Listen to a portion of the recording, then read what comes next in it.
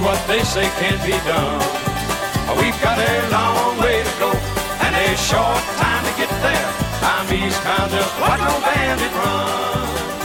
Keep your foot hard on the pedal, son, never mind them brakes. Let it all hang out, cause we got a run to make. Welcome to HiWay Freeks, Computer Geeks. I'm BriGuy, your esteemed host. And standing by, my brother from another mother, it's J-Man. And of course, we have that American Thanksgiving turkey of the month, Will the Thrill. And tonight's special guest, Dave Scott from Spaced Out Radio. And first of all, guys, before we get into Dave and his credentials, apparently, Will, you just burnt your foot. No, it was actually my hand, but yeah, it like with boiling hot water. Oh my gosh, are you all right? Yeah, I'm actually sitting here with an ice pack right now, so you know. All right, okay. I'm in Wall, South Dakota, by the famous 80-foot dinosaur. That's where the Japanese tourists in the summer take goofy photos of themselves. It's a great tourist trap. I'm sure Dave, you probably heard of it.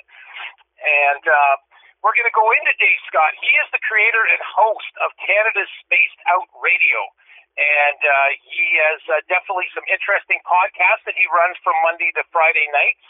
And Dave is also quite experienced in the unknown phenomena, such areas as aliens, alien activity, spirit walkers, shapeshifters, ghosts, demons, angels, and Bigfoot, just to name a few.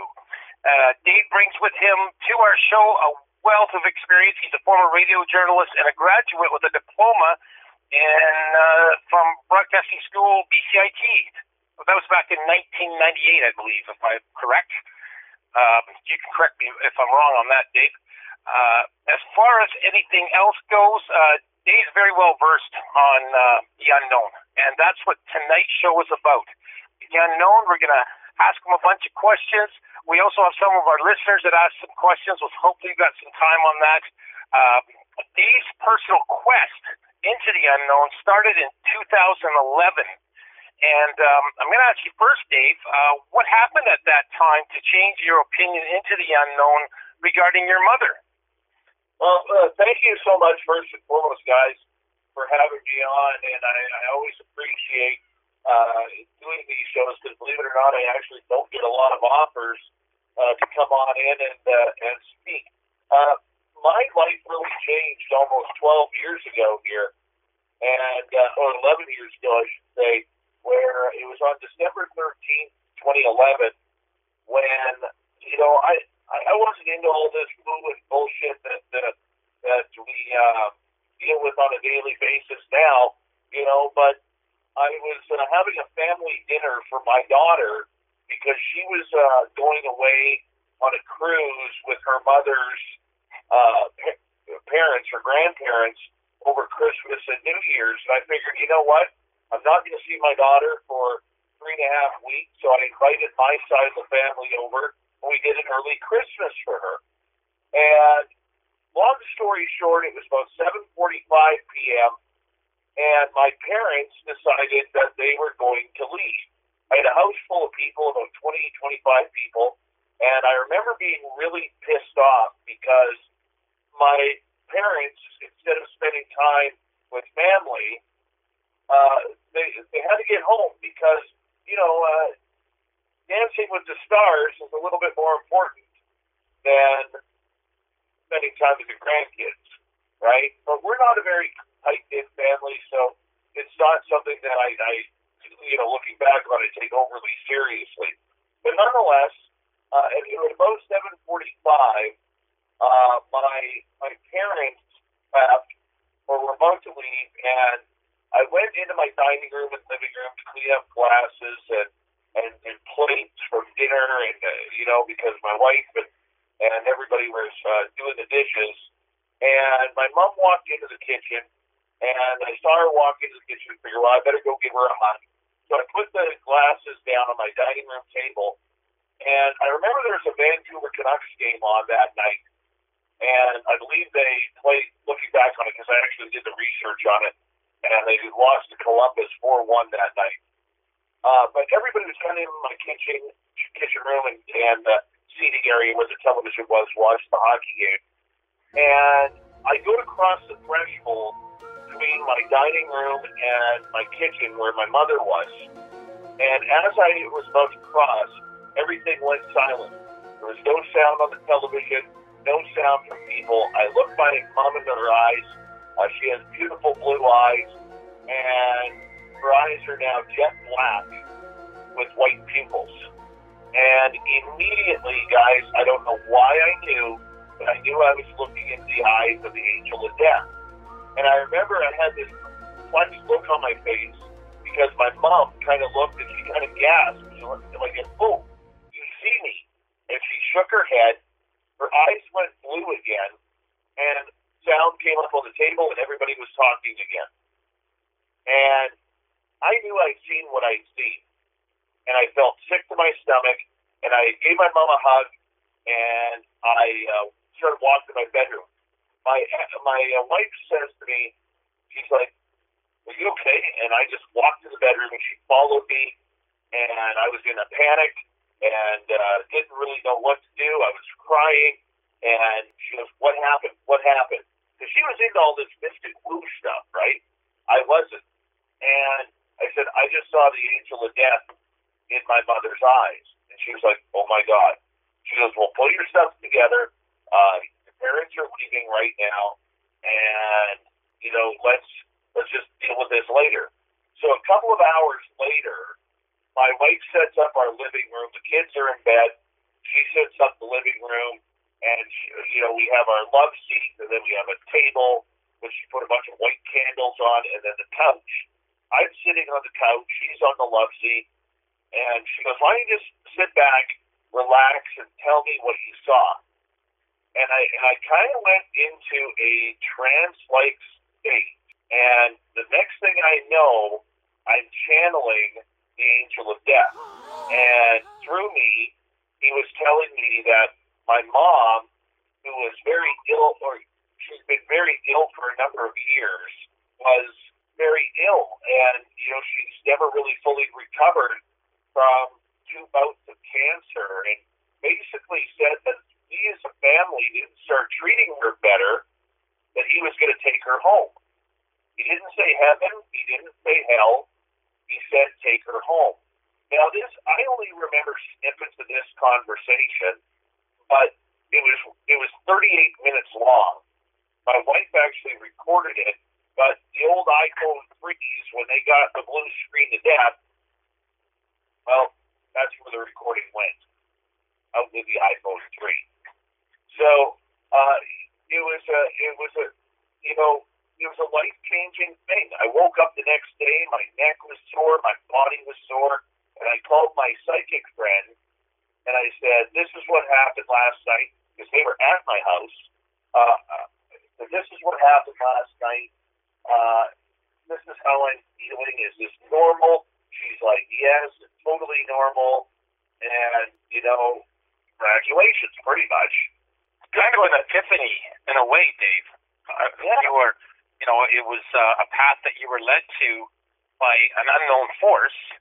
And I can relate to that. As a truck driver, I know Jay and I have both seen some stuff out there that it just defies explanation. And yeah, so from there on, you went on to your quest. And I listened to you on another radio station, and I was just blown away. You just blew me out the door. I just thought, wow, like this guy has really experienced the unknown in a lot of different ways. I know that my 2 people have questions for you. I'm going to let Jay ask you a question because I'm sure he is just biting at the bit. Go ahead. Well, mine is actually I got a good question because you don't live very far away from this. Have you read anything on the Chinlac massacre up by Fort St. John? No. It's weird. If I could just say something. When I went down this path and I started, I remember I met a gentleman. He's pretty much my guru. He's named Pascal. And Pascal, I remember him saying, "How far down the rabbit hole do you want to go?" And I made the mistake of saying all the way.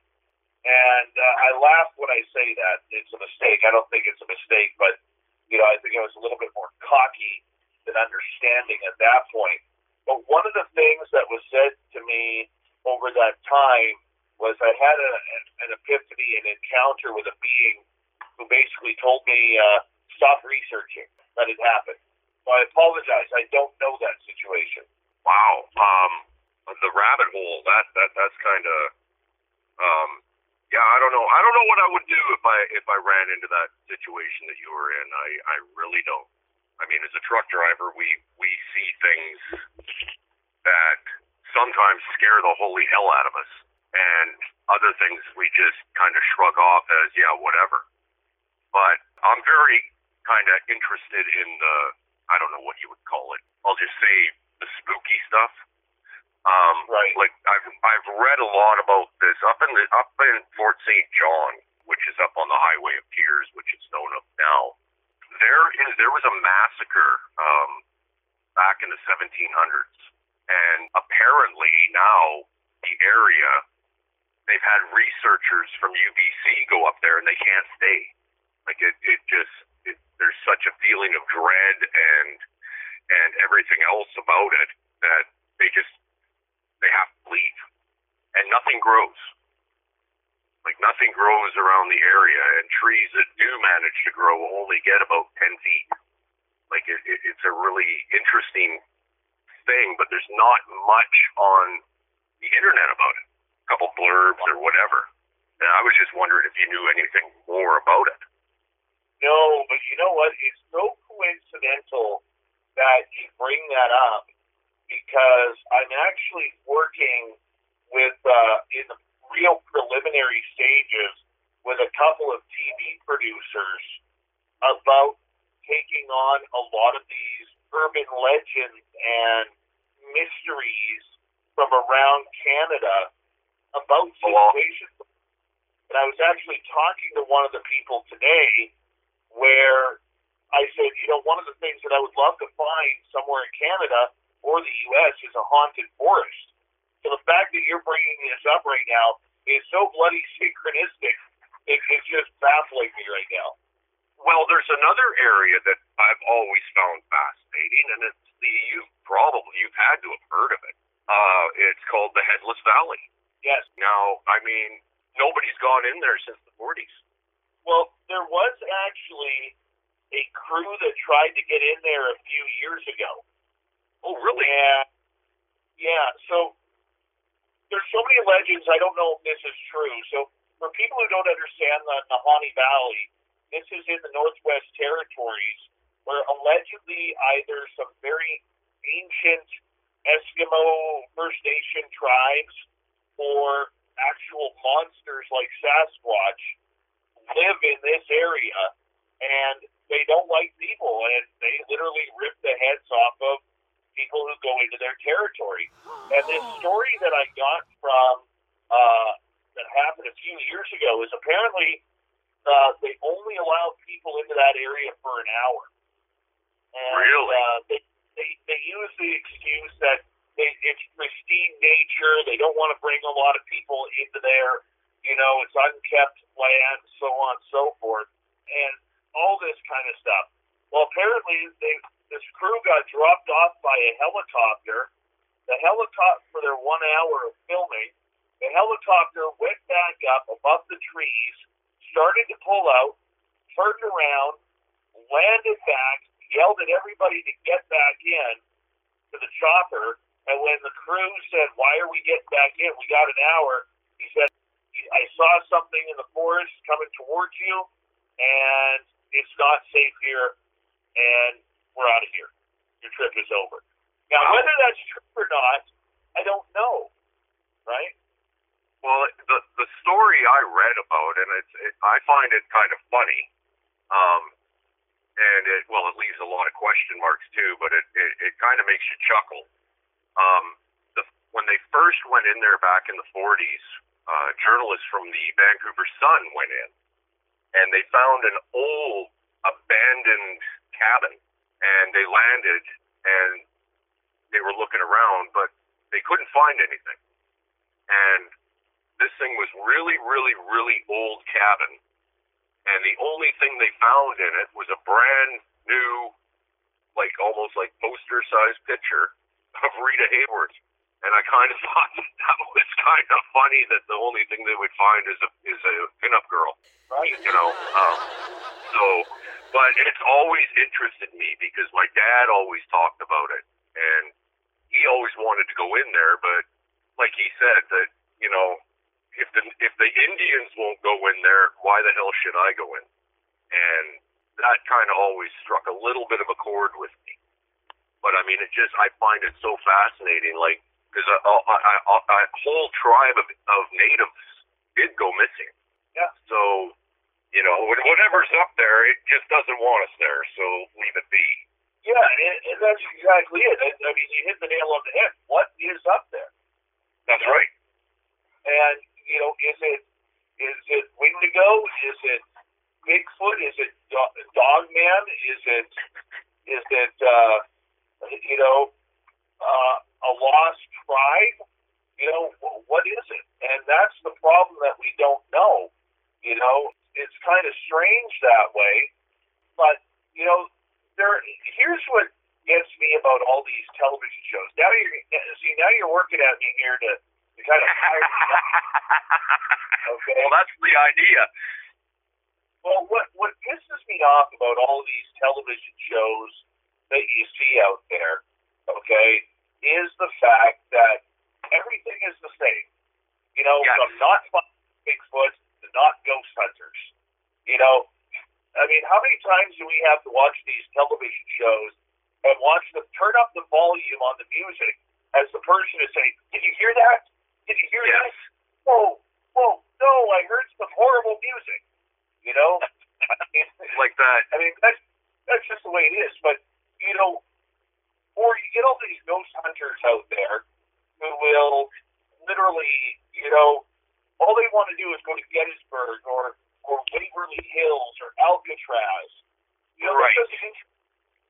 What interests me, guys, and you guys being truckers, you're all going to nod your head and smile when I say this, because you guys have been to umpteen thousand small towns across North America, from Vancouver to Newfoundland and from California to Florida. You guys have been there, done that. You've seen it. You've done it all. And one thing that you guys can admit to me and your audience is this. The majority of these small towns all have their own urban legends. And a lot of these small towns are in the process of dying off because of population. You know, and we're going to see, you know, back in the day, we saw a lot of these small towns die off because of the end of coal mining or the end of the gold rush or the silver rush. You know, well, we're now going to see towns start dying because of the end of forestry or the end of mining or for natural gas or places like Fort McMurray, you know, starting to slow on down because we're going into a different energy wave with more electric energy these days. You know, love it or hate it. Right. You know, and I'm sure you guys are all excited about the Tesla study, right? The point that I'm getting at is this. All of these towns have urban legends. They have their hauntings. They have their monster stories. They have their UFO stories. And nobody is going there to find them. And eventually, when those towns in the future die off or get bulldozed or taken over by some metropolis, those stories are gone. You know what I'm saying? And I wish somebody, this is what we're proposing to a couple of TV people, we want to bring those stories to life, man. Because there's a lot of cool stuff out there from, you know, mines imploding on people, and there's still hundreds of people down, you know, that were buried alive, to monsters running around these small towns and freaking out the locals. We want to go in there. We want to get them. You know what I'm saying? Absolutely, exactly. But I mean, BC is a perfect example. How many towns have disappeared in the last 30 years because logging dried up? Yeah. You know, and those towns had their dirty little secrets. You know, and nobody, the stories are gone now because whoever was around is gone. Yeah, I mean, you know, if you mentioned British Columbia, but all around British Columbia there are actually towns for sale that you could buy for, you know, pennies on the dollar, full town. How haunted are they? What's their ghost stories like? They're in the middle of the forest. What's their monster stories like? Wouldn't you love to go to one of these abandoned towns and set up an actual paranormal tourism or some sort of monster tourism around there? Revitalize the area. You know, like I live in a small town called 100 Mile House. You guys probably heard of it. Been there, hauled many loads of log homes out of there. Exactly. My town is filled with UFO stories. It is filled with ghost stories because 100 Mile House lives right on the Gold Rush Trail. Almost every place and every trail around here is haunted. Now, you go to the surrounding areas where we have visual sightings of Bigfoot, we have visual sightings of Dogman, we have visual sightings of little people. And it's a plethora of information. Like, if you're into this crap like I am, I'm living in Disneyland right now. Well, yeah. I mean, especially Brian as well. I mean, I'm sure Will's seen a lot of stuff being in Calgary, because Calgary was a cattle hub. Yeah, well, I've actually done long haul as well for about 3 to 6 months. Went to over 15 different states, and there was a lot of weird things that went on in especially the really small towns where there's only like literally 2 people that live there and a gas station. And I saw some weird things that made me, go down that rabbit hole. And when I did my research, I noticed that there were entities, for lack of a better term, there were entities that were actually, conspiracies would call them time travelers, but they would appear and disappear real quick. And I mean, there's almost little to no other explanation for it. What do you think about that, Dave? That's exactly what I'm talking about. I want to bring those stories alive. I think for us in these fields, we need to bring those stories alive. And when we do, we need to know what's going on. We need to know what's happening. And, this is why when Art Bell, the legendary radio host who started Coast to Coast AM, when he started this type of programming, this is why he loved truckers calling in, because truckers like you guys who are on the road have seen so much stuff that he needed to hear about it, whether it was black triangles in the sky or being chased by skinwalkers and wendigos, or whether it was, phantom hitchhikers or whatever it may be. I mean, the women and men that you guys deal with on a daily basis, trucking around North America, I mean, you guys would have seen and heard stories that would scare the daylights out of most people. They wouldn't even come out of their home. Yeah. I can vouch for that.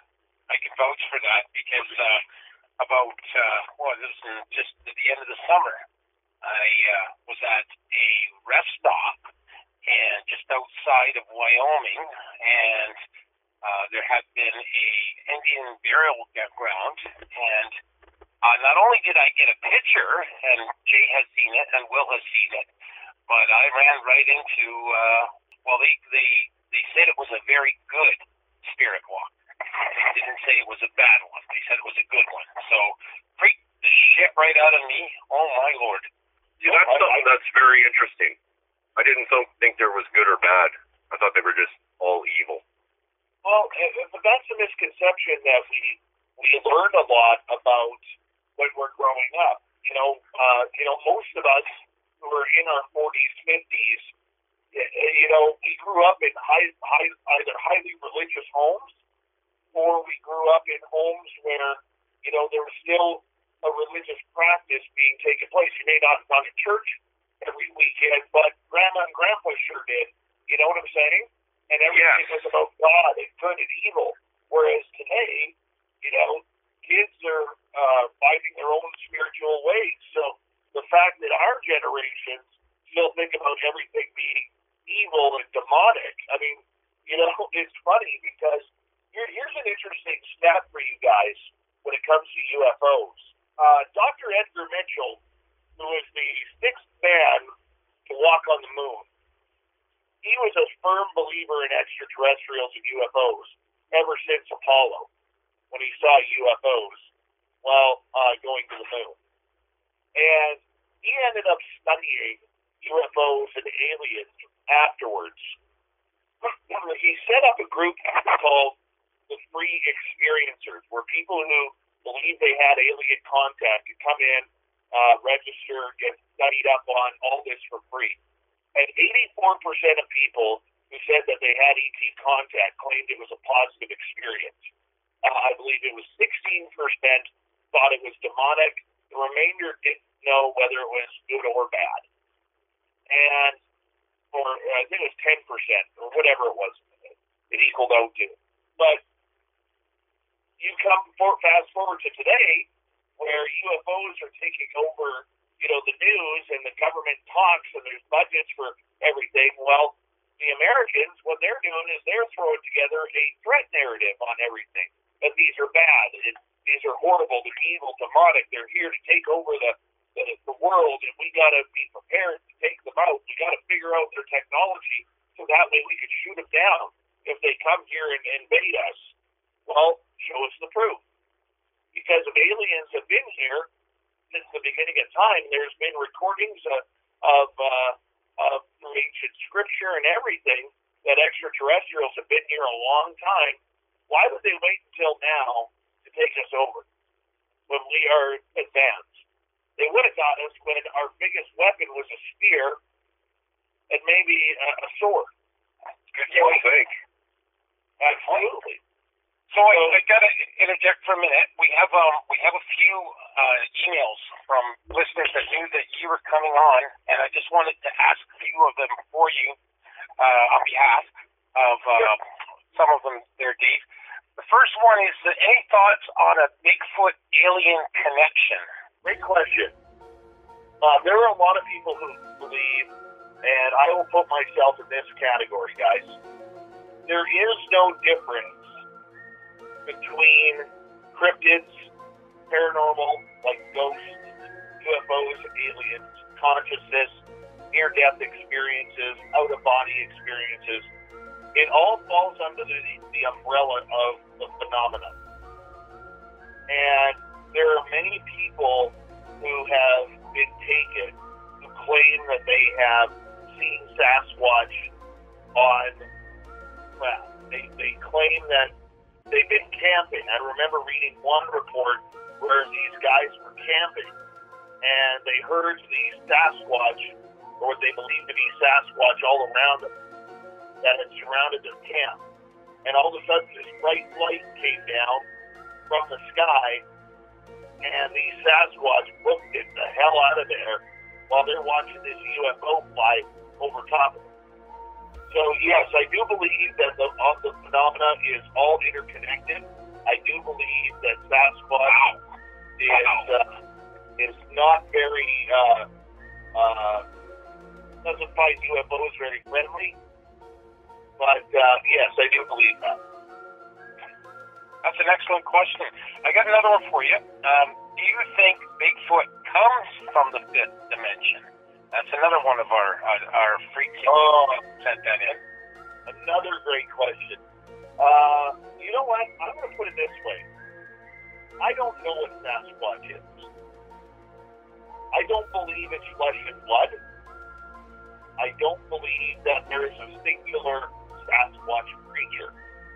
I believe that they act a lot like killer whale pods, where, like living on the West Coast here. It's funny, I've lived here my entire life, lived on Vancouver Island for 2 years, and didn't see one bloody whale. Still pissed off about that, by the way. But in killer whale pods, they run in families that obviously they call pods. But every now and again, a member of those pods that gets a little over-aggressive, maybe starts attacking the females or the babies, well, that killer whale will be kicked out of the pod.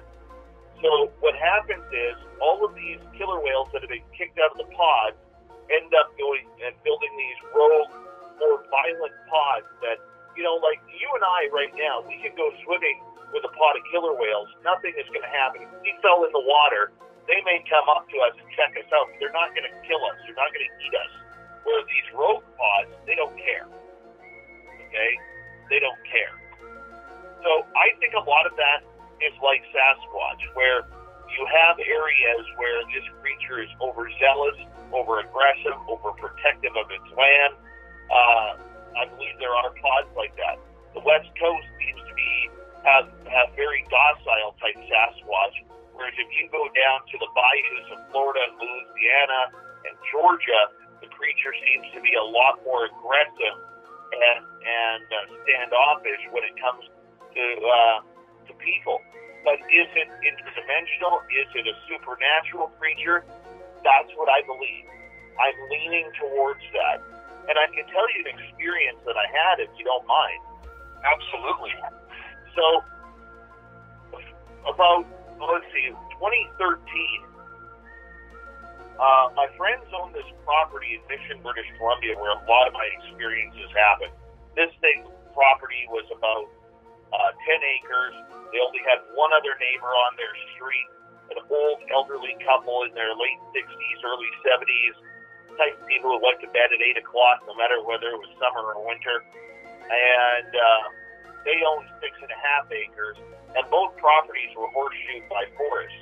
Well, I had my first Sasquatch encounter on their property way in the back field, in the forest behind their back field, pardon me. But a few weeks later, we would go on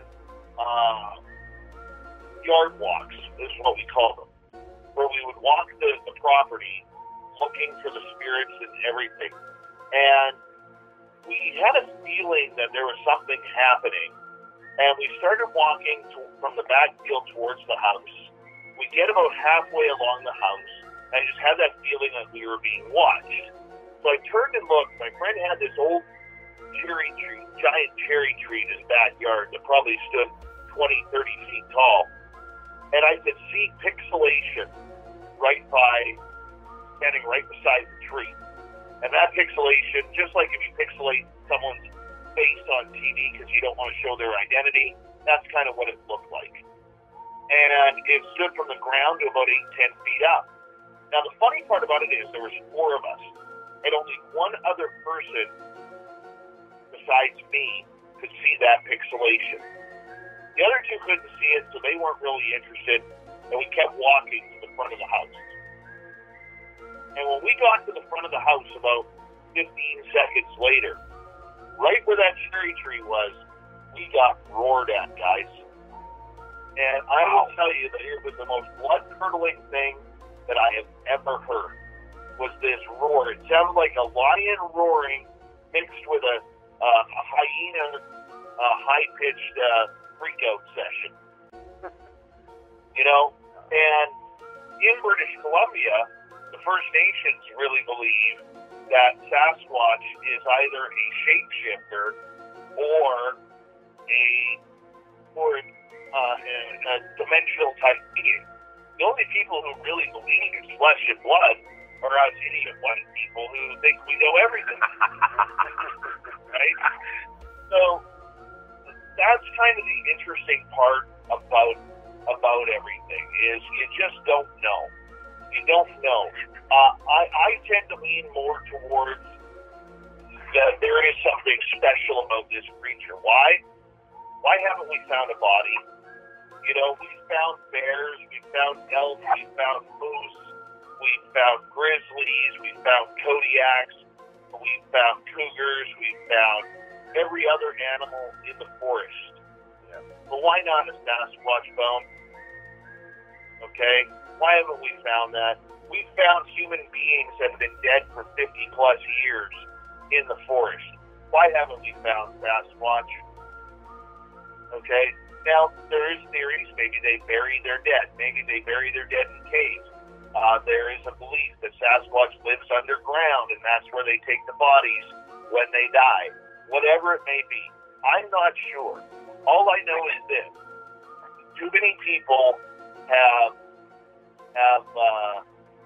had experiences watching this creature go right in front of them and then disappear.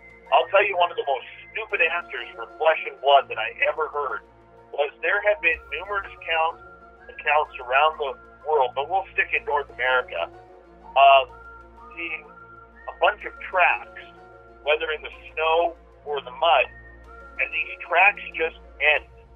And I asked the Cliff Barrican from the Bigfoot Research Organization, BFRO, and the television show Finding Bigfoot, and his belief on it was that Sasquatch has the ability to walk backwards in its tracks. So that's what it does. I asked him point blank. I said, that would leave a double print. And he goes, not necessarily. And he went on to the explanation. I said, look, don't tell me you believe that. Because when you walk forward, the way your knees bend, the way your angle of your foot goes in the ground, it leaves a protection. When you walk backwards, you're now putting all the weight on your heels, and there is no way walking backwards that you could make or fit into the exact same print in the snow or the mud to create it. Yet, numbers of people. So, in other words, what you're saying is the feet turn around. They go out, they rotate. It would create a double print. Yeah. Kind of like an overexposed double shot. In a way. Yes. Because I've tried walking backwards in my own. Everybody has. Usually in deep snow because you don't want any more in your boot. And you just can't do it. You make it bigger, or you miss. That's how it is.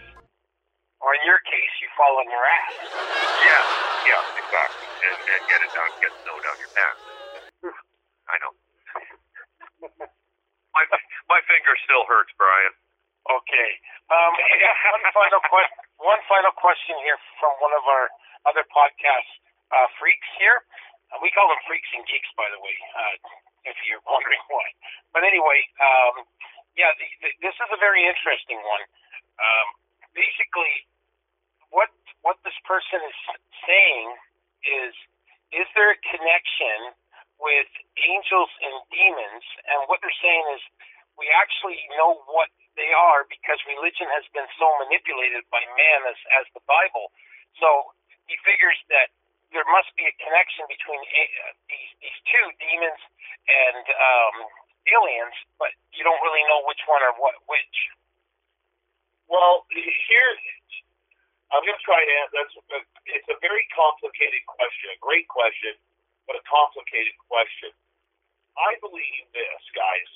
Okay, there is good and there is evil out there. I am still, I'm a believer in God. I always have been. I'm a creationist. I'm not an evolutionist. You know, do I go to church? No, I don't go to church because I am someone who believes in God. I don't believe in religion. And to me, religion has been overtaken by a number of different facets that have been humanized a little too much. Okay, and that could be a whole different conversation for another day, boys. Let me tell you that. But I do believe in angels. I do believe that there is evil out there. Hey, with aliens, let's be honest, guys. Not every human being is good. Okay, there wouldn't be 2 million people in jail, incarcerated in the United States if everybody was good. You know, I believe there's 22 million people worldwide that are locked up for life sentences or the death penalty, let alone petty crime. And I'm not here to say, oh, this is all peace, love, and light, accept your alien ambassadors to the Never Never Land. That's not what I'm saying. I do believe there are bad aliens out there. I've heard the stories that people who I'm close to have had encounters with that they wouldn't wish on their worst enemy, right? So there are bad aliens out there. Are they demonic? No. And the reason why I brought up religion right off the bat here, guys, is this. And I love to debate Christian people on this. Okay, if you're a believer in God, okay, you believe that God is the Alpha and the Omega, which is the be-all and end-all. You believe that God created the universe, however big the universe is, even though science has proven so far the universe is infinite. And here's the thing. Are we that naive that in an infinite universe that we are the only living life forms that God chose to create? Even though science today has proven that there are literally thousands of planets out there in different solar systems and different galaxies that they've looked into that are sitting in a Goldilocks zone, what they call the Goldilocks zone, that could inhabit life. Now, we also got to think that if you believe in God, that he created the world in 6 days, and on the seventh day he rested. Well, number one, we don't know how long God's days are, because we're the only beings on this planet that live by time. Dogs don't, cats don't, mice don't, horses don't, Bigfoot doesn't. So, how long is a day? We don't know. And how do we know that during those times he wasn't creating life on other Goldilocks zone planets or other planets where beings can actually stand the heat, the chemicals, the radiation, the cold, the wind, whatever it may be? We don't know. But it's very naive for the Christian people out there to say, oh, that's all evil, it's all demons, because somebody who wrote the King James Bible, which was edited in the 11th century, decided to make himself look good in King James, that is, and basically bring that anything from the sky that falls from the sky is evil. Well, are meteors evil when they come crashing through? Because we've been hit by a bunch of those have fallen from the sky. Well, the dinosaurs may think so because it wiped them out. And we're back. So, Will, do you have some questions for Dave? Yeah. So, Dave, you've pretty much answered the questions that I have. But one major thing that still sticks in my mind is Bigfoot and do you think that the government actually knows what's going on, but they just won't release it? And if that's the case, would Area 51 or something similar be the answer to that question? Well, I will say this. The government knows absolutely everything that is going on when it comes to UFOs. Okay? They know everything that is going on when it comes to aliens. They may not know 100% where they're coming from or how they got here, okay? But they know. They have that body. They have crash retrievals since Roswell in 1947. The government is covering it up for a couple of reasons, guys. Okay, number one, as long as we are in a military-industrial complex society, they do not want us to know what's going on. They want that technology. They want to know how to go from 80,000 feet down to 10 feet above sea level, hit the brakes in less than 1 second, which is what one of those Tic Tacs from the USS Nimitz report in 2004 actually was reported. So, I mean, there's, like I said, guys, the U.S. government knows. Okay? I think the reason why they don't disclose and aren't telling us anything is because they don't want the public or their enemies, like Russia or China, to know what they know or what they have. Can you imagine, guys, the outburst of what would happen if the United States government admitted that they knew or they had a list of people who were being abducted? And that would blow the mind. Yeah, that would. Widespread panic. Widespread panic. I think it would also has a little bit to do with the religious aspect.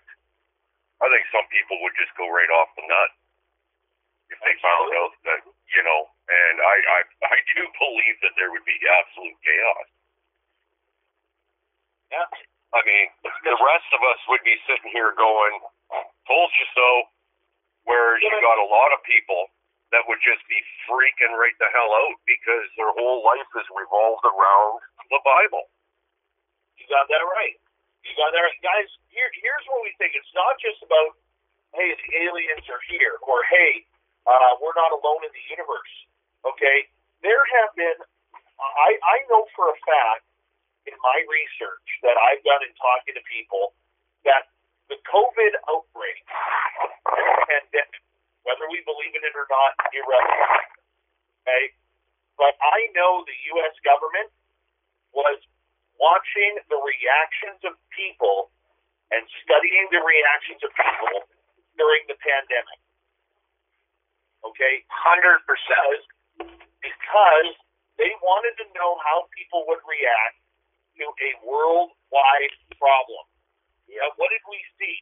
We saw people going, even though there's no paper shortage, we saw people running to Costco and Kmart and Target and Walmart buying $2,000 worth of toilet paper because they had heard a rumor that we were running out of toilet paper.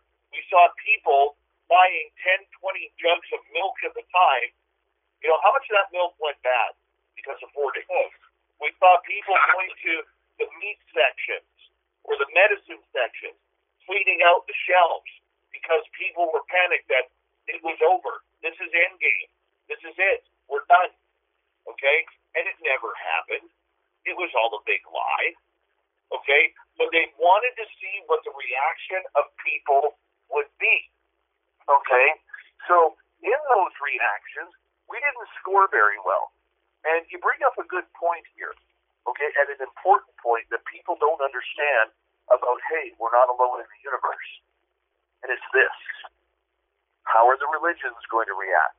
Because there are going to be religions out there who are going to take this very seriously, and anything in the sky that looks anomalous, they're going to try and shoot it down. We also have to look at the idea of this. Okay? How many popes out there, like David Koresh and the Branch Davidians, are out there waiting for that doomsday alien invasion? We also have to worry about the economy. What does this do to Wall Street? What does this do to everyday people when they start rushing to Walgreens or Walmart or Safeway or Great Canadian Food Store, going to empty out the shelves again? How is this going to affect banking? How is this going to affect those people who are nutbar, who think that the government is coming for all their guns, a.k.a. Hi Trudeau, okay? Yeah. And they're ready for World War III and Armageddon with their, I'm thinking our American brothers and sisters who have 100,000 rounds sitting in a bunker in their backyard with 97 AK-47s hanging out down there and AR-15. Okay? There are nutbars out there who are going to say, well, the aliens are coming. They're going to come take over the world. And so, well, I've got my revenge list. Here we go. Okay? This is all stuff that is related to disclosure. This is all stuff that worries the American government. Now, I don't believe the American government for a second when it comes to UFOs because they've been lying to us since Roswell. And the biggest lie has come out recently with NASA coming out saying, gee, we got to investigate these UFOs. We didn't know this was going on. Bullshit, you didn't. There's recordings from Gemini on forward with your astronauts and test pilots saying, holy shit, there's a UFO standing or flying right beside me. Yeah, you can find those videos all on YouTube. Mm-hmm. We just recently saw a documentary, my wife and I, on this on Netflix about these missing hunters, and my God, that was mind-boggling. What do you think that was about, Dave? Portals. I am convinced it's portals. And I've talked to David Politis about this, who does all the missing 411 cases. And if anybody out there in your audience doesn't know who David Politis is or the missing 411, this is something that you can get into very, very easily and go real down the rabbit hole with this one. A lot of these people just vanish. They're not people who have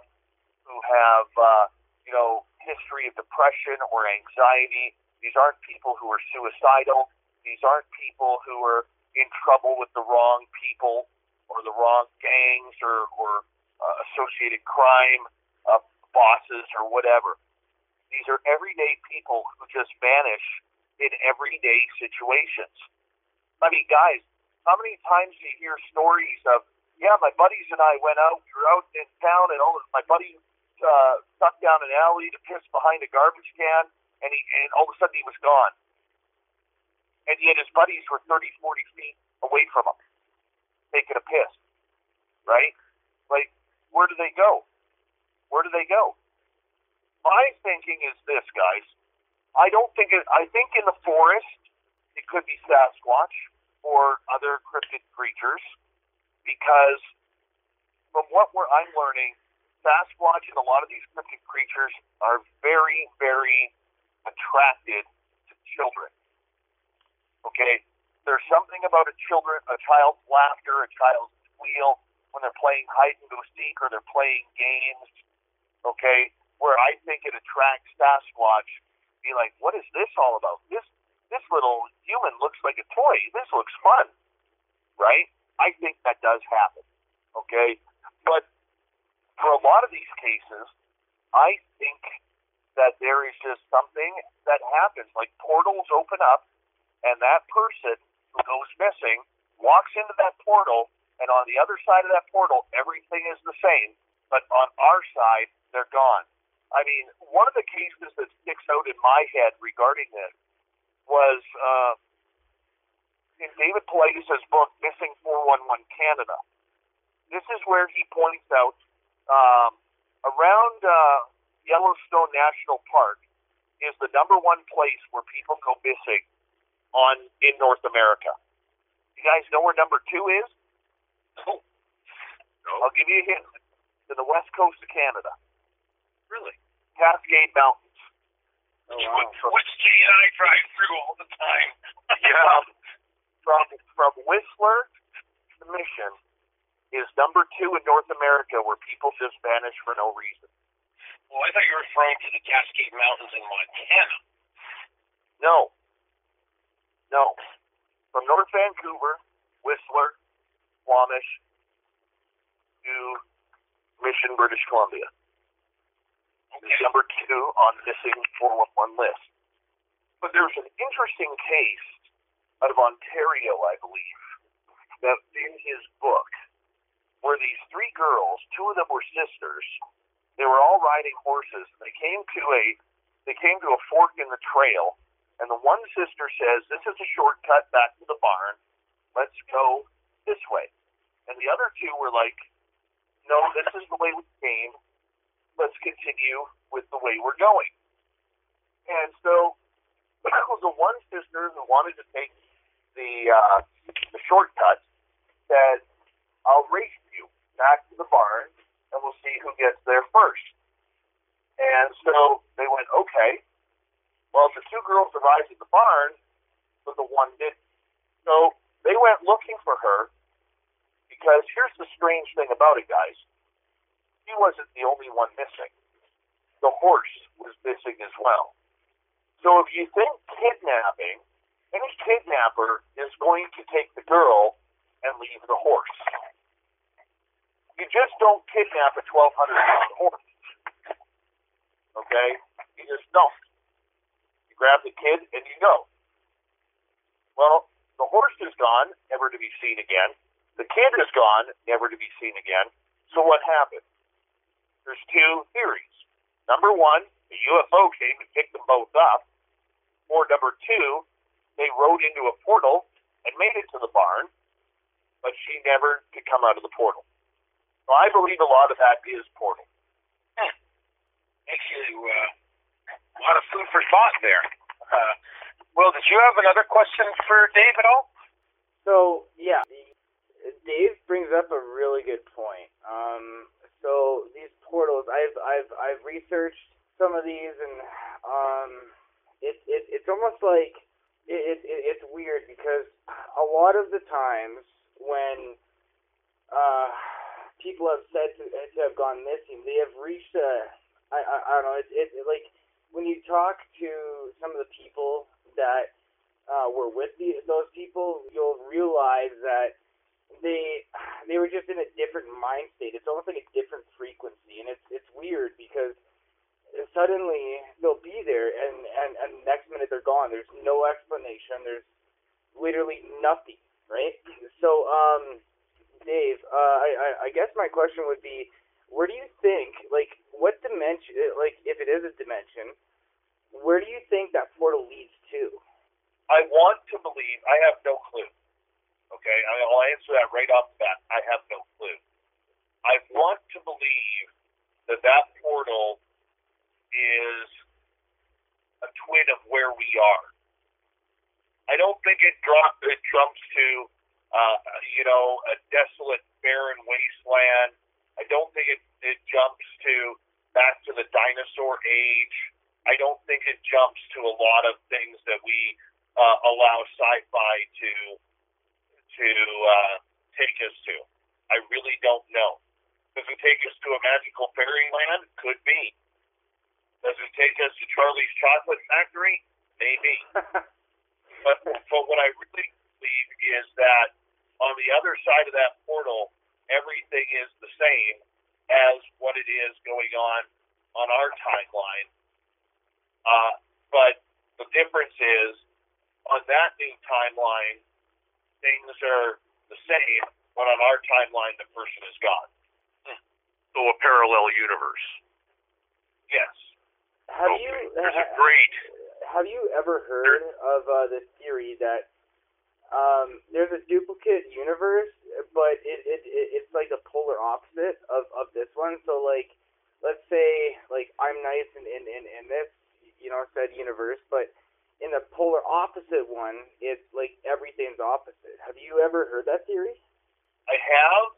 I don't know if I believe it. It's scary to think. To be blunt. There's just so much, guys. There really is just so much about what is going on and what the theories are. It could be anything. I'm not trying to dodge the question or anything, but it really could be anything. And that is what's scary about it, okay, is we just don't know. And we want to know. We want to try and get and figure it out, but we don't have to do so, okay? We just don't know how to get there to find that answer. So, Dave, well, I know you've had guests on that, after you die, you go somewhere. And, we have the theory that we know ghosts do exist. Both Jay and I have seen them and felt them. I can draw them in like I can snap my fingers. It's just unbelievable how have that ability to do that. But is there a heaven and is there a hell? Do you believe that? I'm not sure about hell. I do believe there is a heaven out there. Is it what is biblical? I don't know. I don't know if it's I think it opens up. 15 years ago, I would tell you there's a heaven and there's a hell. Okay? I would. From what I've learned today, I don't know. I do believe there is a Valhalla heaven-like place out there, but on the flip side, there's so many people who have claimed reincarnation that I'm just not sure. Well, I myself do believe that because I felt that, but I mean, when you look at ghosts as a good example, there are bad ghosts and good ghosts. So if you were evil in life and you didn't go through to the light, it's quite obvious that you could be on planet Earth in another dimension. Same as a good ghost. If you are good in life, it's quite obvious that you could stick around because you had another purpose in that other dimension, right? Very true. Look, and I'm not saying that to agree with, just to agree. I'm saying that because there are so many possibilities, guys, of what is going on out there. Like when you talk ghosts, I can tell you a ghost story that we had on a ghost tour on the Gold Rush Trail. 9 of us had what we call K2 meters. We weren't in an area where there were power lines. Okay, we were on a desolate trail at about 9:30 at night, 10 o'clock at night, and we came across this ghost. Through questioning, we were able to figure out that it was a Chinese man and a Chinese woman who came over. They were heading to Barkerville, where there was a large Chinese community that was working during the gold rush. And after about 10, 15 minutes, we said goodbye. And normally what happens when you say goodbye to a spirit, they leave. But here we were standing on the middle of the trail, and all of our meters were still going off. We're like, what the hell is going on here? All right? And then I realized, okay, let's put 2 and 2 together. They're traveling up the Gold Rush Trail. They are moving forward with what they need to do, which is get to Barkerville. It's the middle of the night. Now, they would have started in Yale, British Columbia. They would have taken a paddle boat up to Yale. And then from Yale, they would have grabbed horses and a trailer. And then I went, oh, crap, horses and a trailer. So I start walking down the trail. And sure enough, my meters are still going off because behind that couple is the horses and the trailer. So I told the 8 other people, I said, guys, I think there's horses and a trailer here. I said, let's get off the trail and see what happens. We cleared the trail on both sides, and as this ghost couple starts walking down the trail, you can see our meters start to go from bright red down to nothing, 0 lights, because they were passing us. We opened up the trail. So the question that I now have about ghosts is this: were we ghosts to them, or were they, and they are in a different dimension where it's still 1866, or were they actually ghosts, if you see what I'm saying? Yeah. That's a good question, actually. All right, we don't know. No? We don't know. But do I believe there's an afterlife? Yes. Do I believe that there are ghosts out there? Yes. All right. You mentioned Dogman. I can't say I've heard of that. Who or what that is? It's like a werewolf that lives in the forest. It's a very muscular, hairy creature that has a dog wolf-like face on it.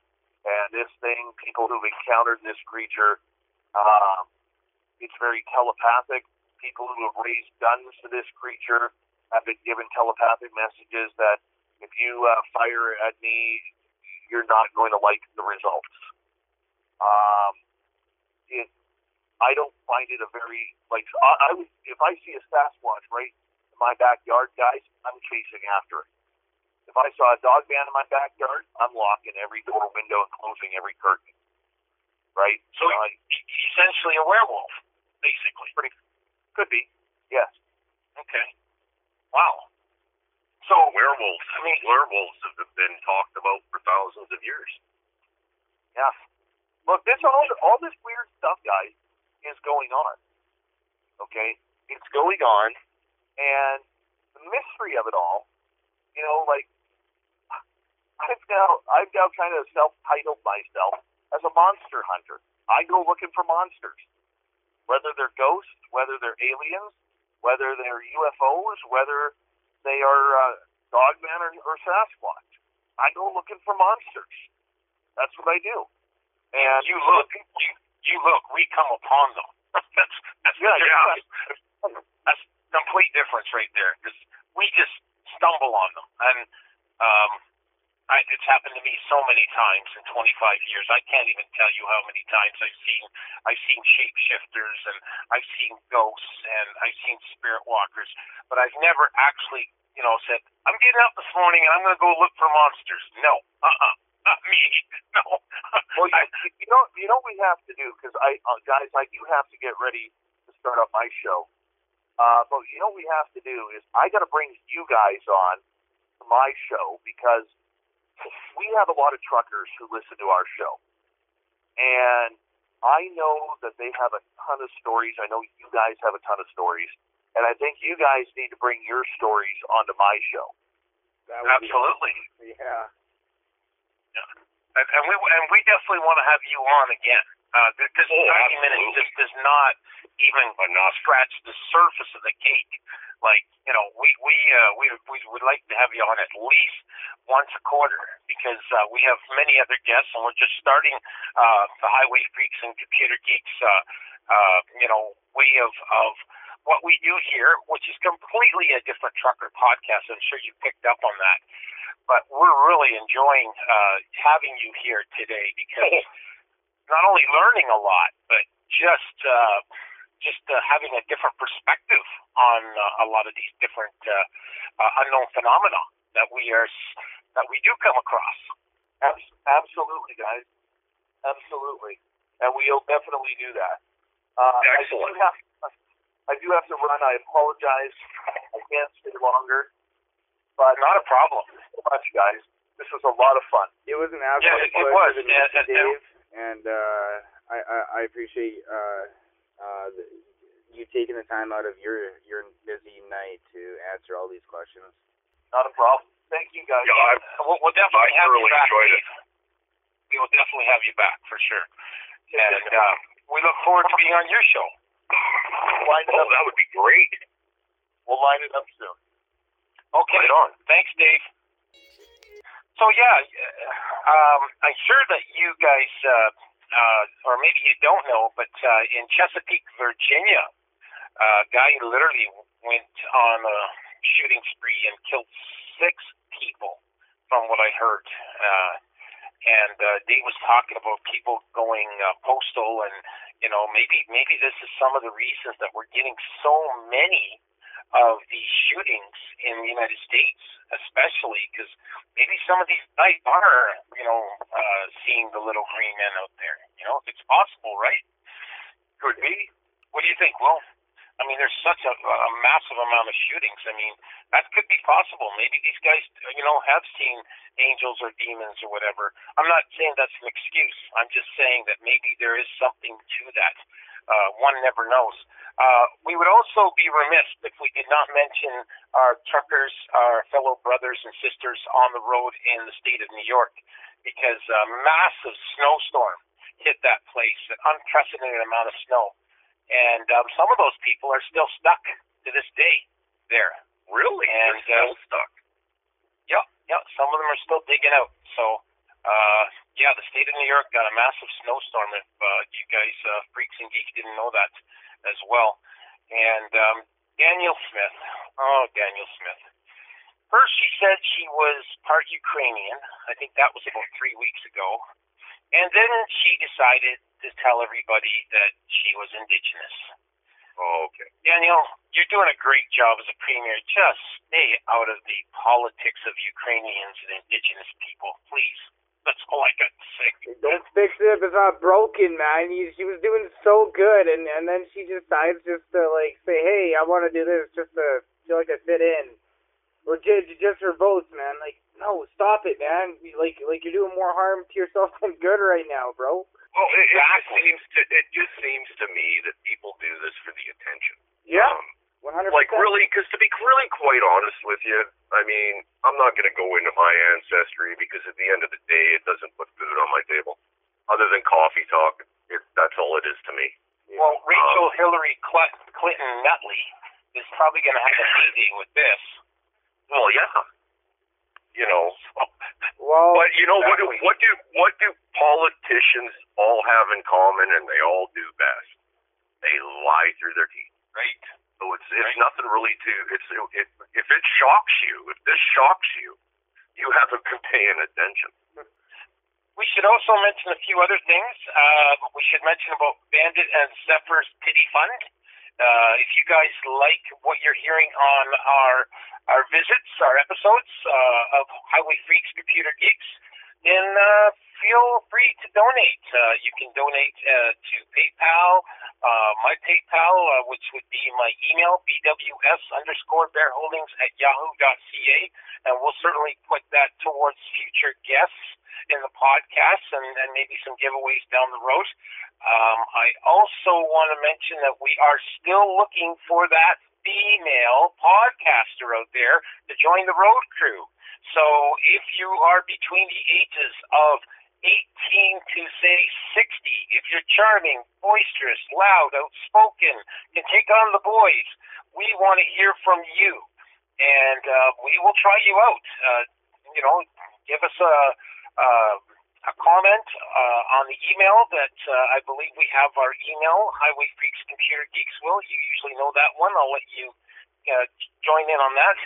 And coming up, we have some really good guests coming up as well. So you guys really want to stick around for quite a few different guests before Christmas. And we might even have a Christmas giveaway or contest of sorts.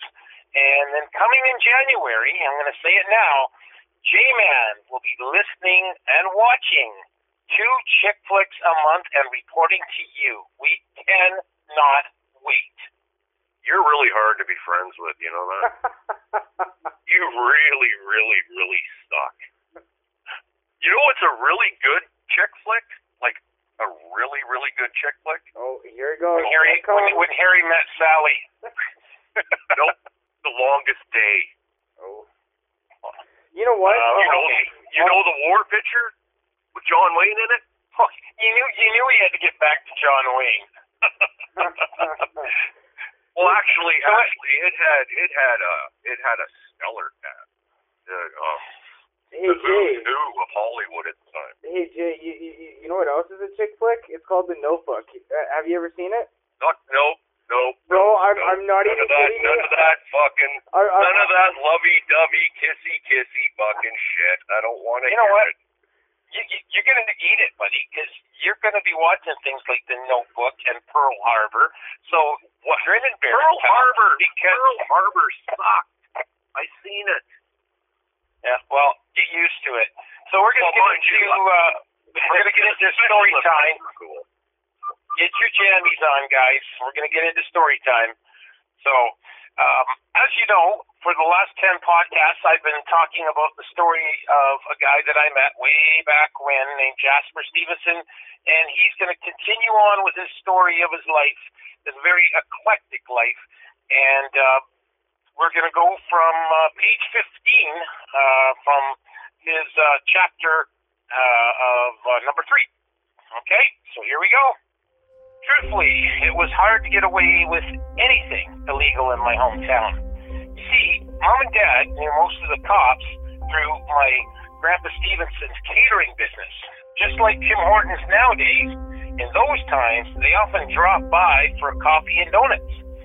You would have thought, after my experience in jail, that would have convinced me to stay on the straight and narrow. In fact, I really don't know what it was that possessed me to steal again. This time, I was ripping off something that was quite different and unique. It was a G.I. Joe action figure doll I stole from the local Towers shopping center. I was about 9 years old back then, and my 7-year-old brother, Chuck, was unwittingly my accomplice. My mom and my grandma Biddle were out shopping with us kids at the Food City grocery store in the mall. My mom let Chuck and me go off and look at the toy section in Towers, as they performed the grocery shopping. When no one was around the toy section, I stole the action figure right off the shelf and proceeded to stuff it down my pants. Next, I told my brother Chuck I was suddenly feeling ill, and I needed to go back to Grandma's car to lie down for a while. He seemed genuinely concerned about my state of health, so he went to go get Grandma's car keys at the Food City grocery store. Meanwhile, I had snuck out of the tiny shopping mall while waiting outside for my brother to get back. Just my luck. A uniformed older gentleman walked up to me and asked me, "Excuse me, son, do you have store merchandise you haven't paid for yet?" Oh, shit. I was busted. Nevertheless, I lied and I said, "No, officer, I don't know what you're talking about." Suddenly, Chuck walked out of the shopping mall doors and confronted this man as to why he's talking to me. The man explained to my brother what he thought had just occurred. Then the store security guard escorted us back into the mall and down a long, narrow yellow hall. He motioned Chuck and I into a cold, empty waiting room with a table and 2 chairs. The man sat us down and told us to empty out our pockets. We complied as we were so frightened and scared by his tone of voice. About this time, the uniformed man noticed the smaller balls at the front of my jeans. "Son, is there something else you want to show me?" he asked. "What are you? Some kind of fag?" my brother snapped. "Chuck, shut up," I told my naive little brother. Reluctantly, I pulled the small doll out of my pants and dropped it onto the table. "I'm ruined, and we're going to jail," I thought to myself.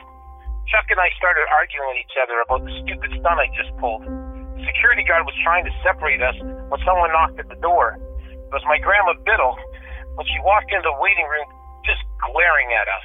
The security guard escorted her out of the room, and we heard them talking outside in the hall. However, we couldn't make out what they were saying to each other. We managed to escape from a jail trip that day, but I did get barred from going to the actual shopping mall until I was 18 years old. Funny thing, too, Grandma Biddle never said a word about this to my mother either. I'm pretty sure she took that little secret to her grave when she passed on decades later. From there on, trouble just seemed to follow me around, everywhere. So my mom decided it was a good idea if I started attending church on Sundays. Funny thing, I can't remember my brother, Chuck, having to go there at all. Nope, just me as usual.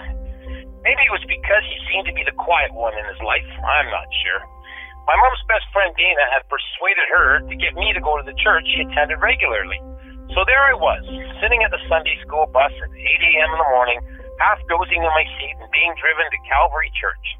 At first, I decided to give it a try, but I found the pastor's sermon too long, drawn out, downright boring, which made me want to take a nap. Alas, every Sunday from there on, I was forced to go to church against my will. What had I gotten myself into this time? I questioned myself. Cleverly, I had come up with a better plan on skipping out of church entirely. I tricked my mom into thinking I was enjoying my newfound religion, so she gave me more money as an offering. This way, she thought I really liked attending church. Mom was only too happy to oblige my request for cash.